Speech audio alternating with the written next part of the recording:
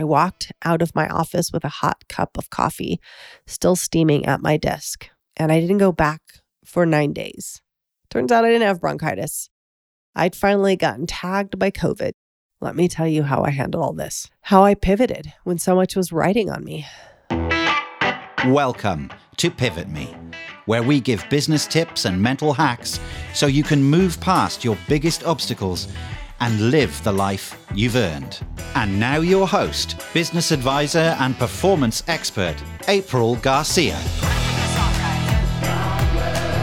For years, I made large companies larger and rich people richer. Now I coach driven entrepreneurs to hack success, create more time, and get better results through high performance habits, the Multiply Me method, and a little mental gymnastics. On Pivot Me, I talk to thought leaders and experts sharing our successes, our many screw-ups, and how we can all use both to move us to the next level. Join us and learn real, simple steps to pivot you and your business towards the life you've earned. I wasn't going to record this week. I was slated to record several episodes last week, and then I got sick. I'm finally back at work today, and I wasn't going to record this week. Why? Because, as you can hear, I still sound sick. But I'm sharing this with a client this morning, and my insightful client, Christopher, pointed out something. He said, but I want to hear how you navigate this sickness, how you handled your business while you handled your health. You should podcast just like this. And once again, Christopher, you, my dear, are right. So here I go. Last Sunday, I felt great. I was paddling through one of my favorite mountain lakes with my family in tow. It was the second paddleboarding I'd done in the week, and I was high on life. And this outing was a bit different as a couple of things. Once the family was there, and we had a goal. Our goal for that day was to teach Spot the Beagle how to paddleboard with us. So we bought her like this doggy life vest, despite the fact that I'm pretty sure beagles are great swimmers. But I have to say, I love the handle on her back. You know, they're like the bright orange vests, and you can just reach over and pick her up if she falls into the water, which is good because when we would go by other dogs, she'd want to jump in and try to chase after them. So it was amazing. Sunday was a great day on the lake. I felt amazing. No sign of what was to come. But by 4 a.m. Monday, I knew I was sick. I was congested. I was coughing. I woke up Monday. I took a Rona test, negative. Great. No quarantine. So I headed off to work. First meeting, kept coughing. Told my team I think I might have bronchitis. Second meeting, really felt beat down. I think I might rest after this call just to get my strength back up for the afternoon. Or so I said. I walked out of my office with a hot cup of coffee, still steaming at my desk, and I didn't go back for 9 days. Turns out I didn't have bronchitis. I'd finally gotten tagged by COVID. You know, I kept saying I felt like I was in dodgeball and like everybody else had been tagged, and I was sort of hiding in the back, and now I was like, it's going to come. Well, I dodged it successfully for 2+ years, but now was my time, and it kicked my butt. I lost big chunks of time that I can't account for. I read a book on endurance running. It made me want to run more. I asked my sister for a TV recommendation as I'm not much of a watcher. She came back with the suggestions of Letterkenny and Only Murders in the Building. So I started watching Letterkenny. I spent 30% of the time laughing and about 70% of the time wondering what the hell I just said. So it ended up being too much brain power to decipher. And I switched to Only Murders in the Building. And it was actually perfect. Steve Martin and Martin Short were hilarious. And I love Selena Gomez's dry delivery. I always had this soft spot in my heart for Selena Gomez. She's one of the few singers that are open about having lupus. And I'm always inspired by her courage and her authenticity. So I totally binged the whole show. It was amazing. Days flew by. I did not touch work. I did not go into my inbox. I did not reply to 90% of my texts. Still haven't. If you're a friend listening to this now and hearing from me, hey, I'm still here, still reemerging from the cocoon. But let me tell you how I handled all this, how I pivoted when so much was riding on me. But first, let me set the stage for when I walked into having this virus. So last Monday, I was literally thinking, I may not have enough time to pull off all that needs to be done this month. Literally thinking that.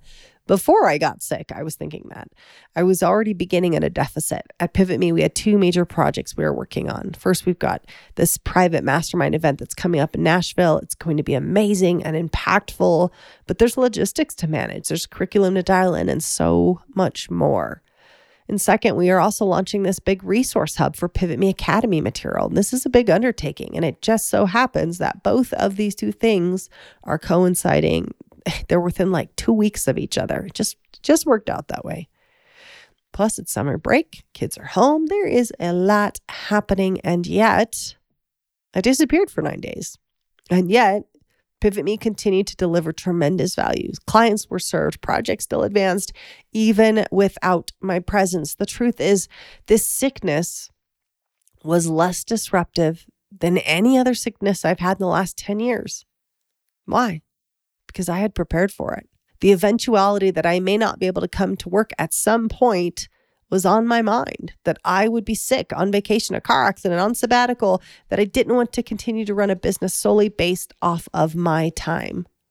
Over the last 9 months, I've continued to pare down my responsibilities, less business clients, less elite clients. I love working with these people, but I needed to do it much less.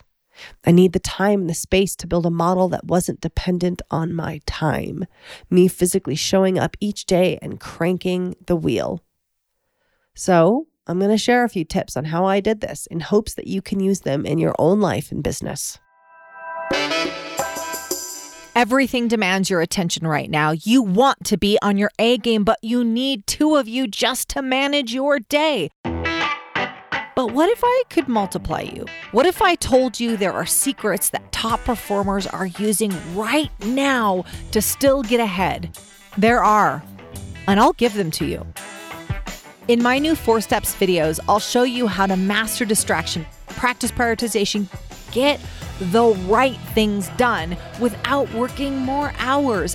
And for now, I'm doing it for free. Your time is priceless right now, and you need to take back control of your day and your to-do list. Go to pivot-me.com/4steps, and you can begin the videos within seconds. We all need more time right now, and 4 Steps will give it to you. Yes, you can multiply yourself, and I'll show you how to do it in 4 steps. Number 1, systems. Systems.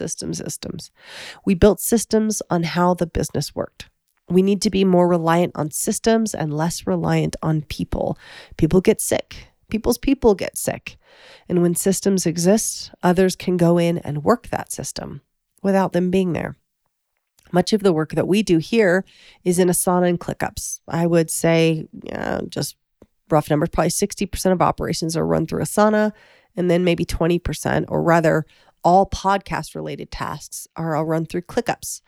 At any point, you can see what has and hasn't been done for our projects. We still throw some old school spreadsheets in there, which we probably really need to phase out, but we still have some of them. So for example, our YouTube videos, we have our YouTube channel. Those are all tracked through spreadsheets.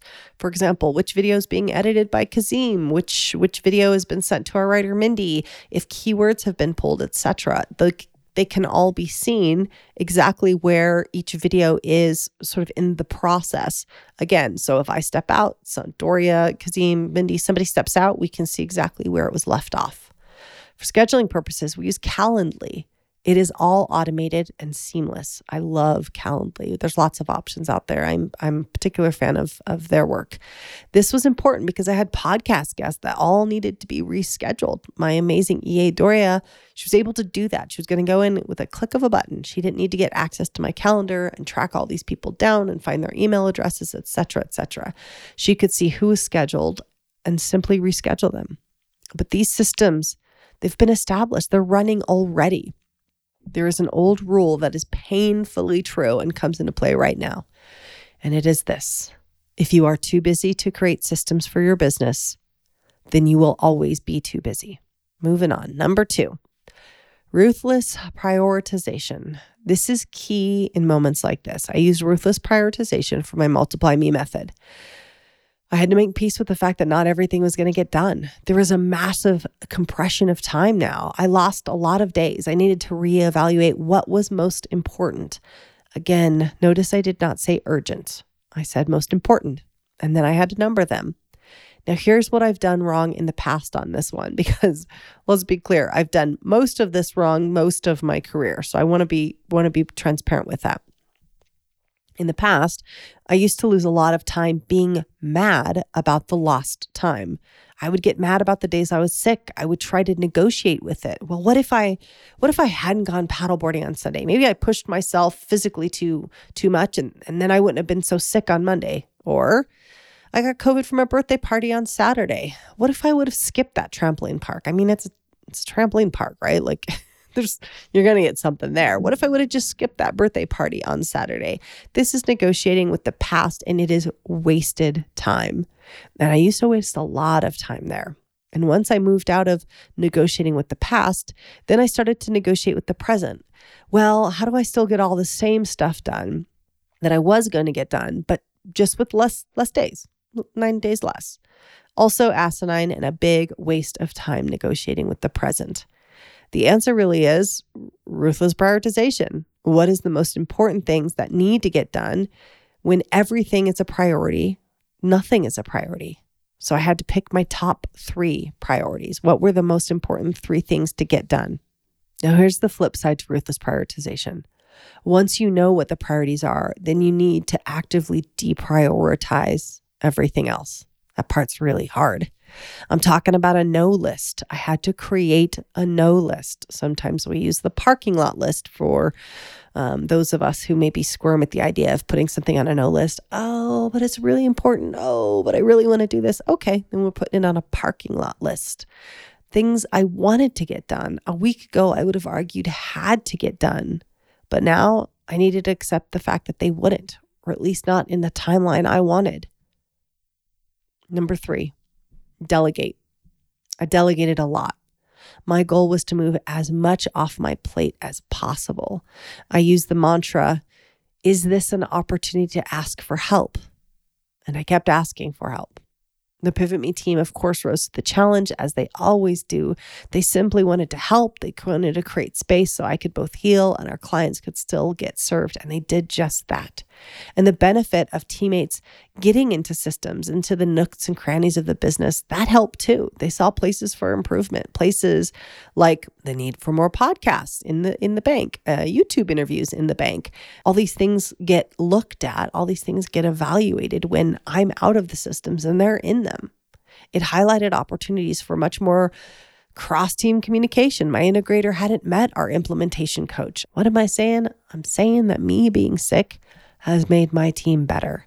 It makes Pivot Me better. So let's recap on those things real quick. So number 1, it was systems. We had systems in place for me to be out. We were prepared, dependent on systems, and less on people. Number 2, ruthless prioritization. Picked my top 3 priorities and got focused on them. Not the time that I'd lost or the things that won't get done, just focused on my 3 priorities. Number 3, a no list, or a parking lot list if you're non-committal. A big, long list of stuff that I needed to say, no, not now, so I could prioritize my top 3. We got to create space to prioritize those things. And number 4, delegation. Keep asking the question, is this an opportunity to ask for help? The answer is almost always yes. What I will tell you, having walked through these last few days, walk through, who am I kidding? I didn't walk anywhere. Having laid in my bed trying to understand what the hell they're saying in Letterkenny for the last several days.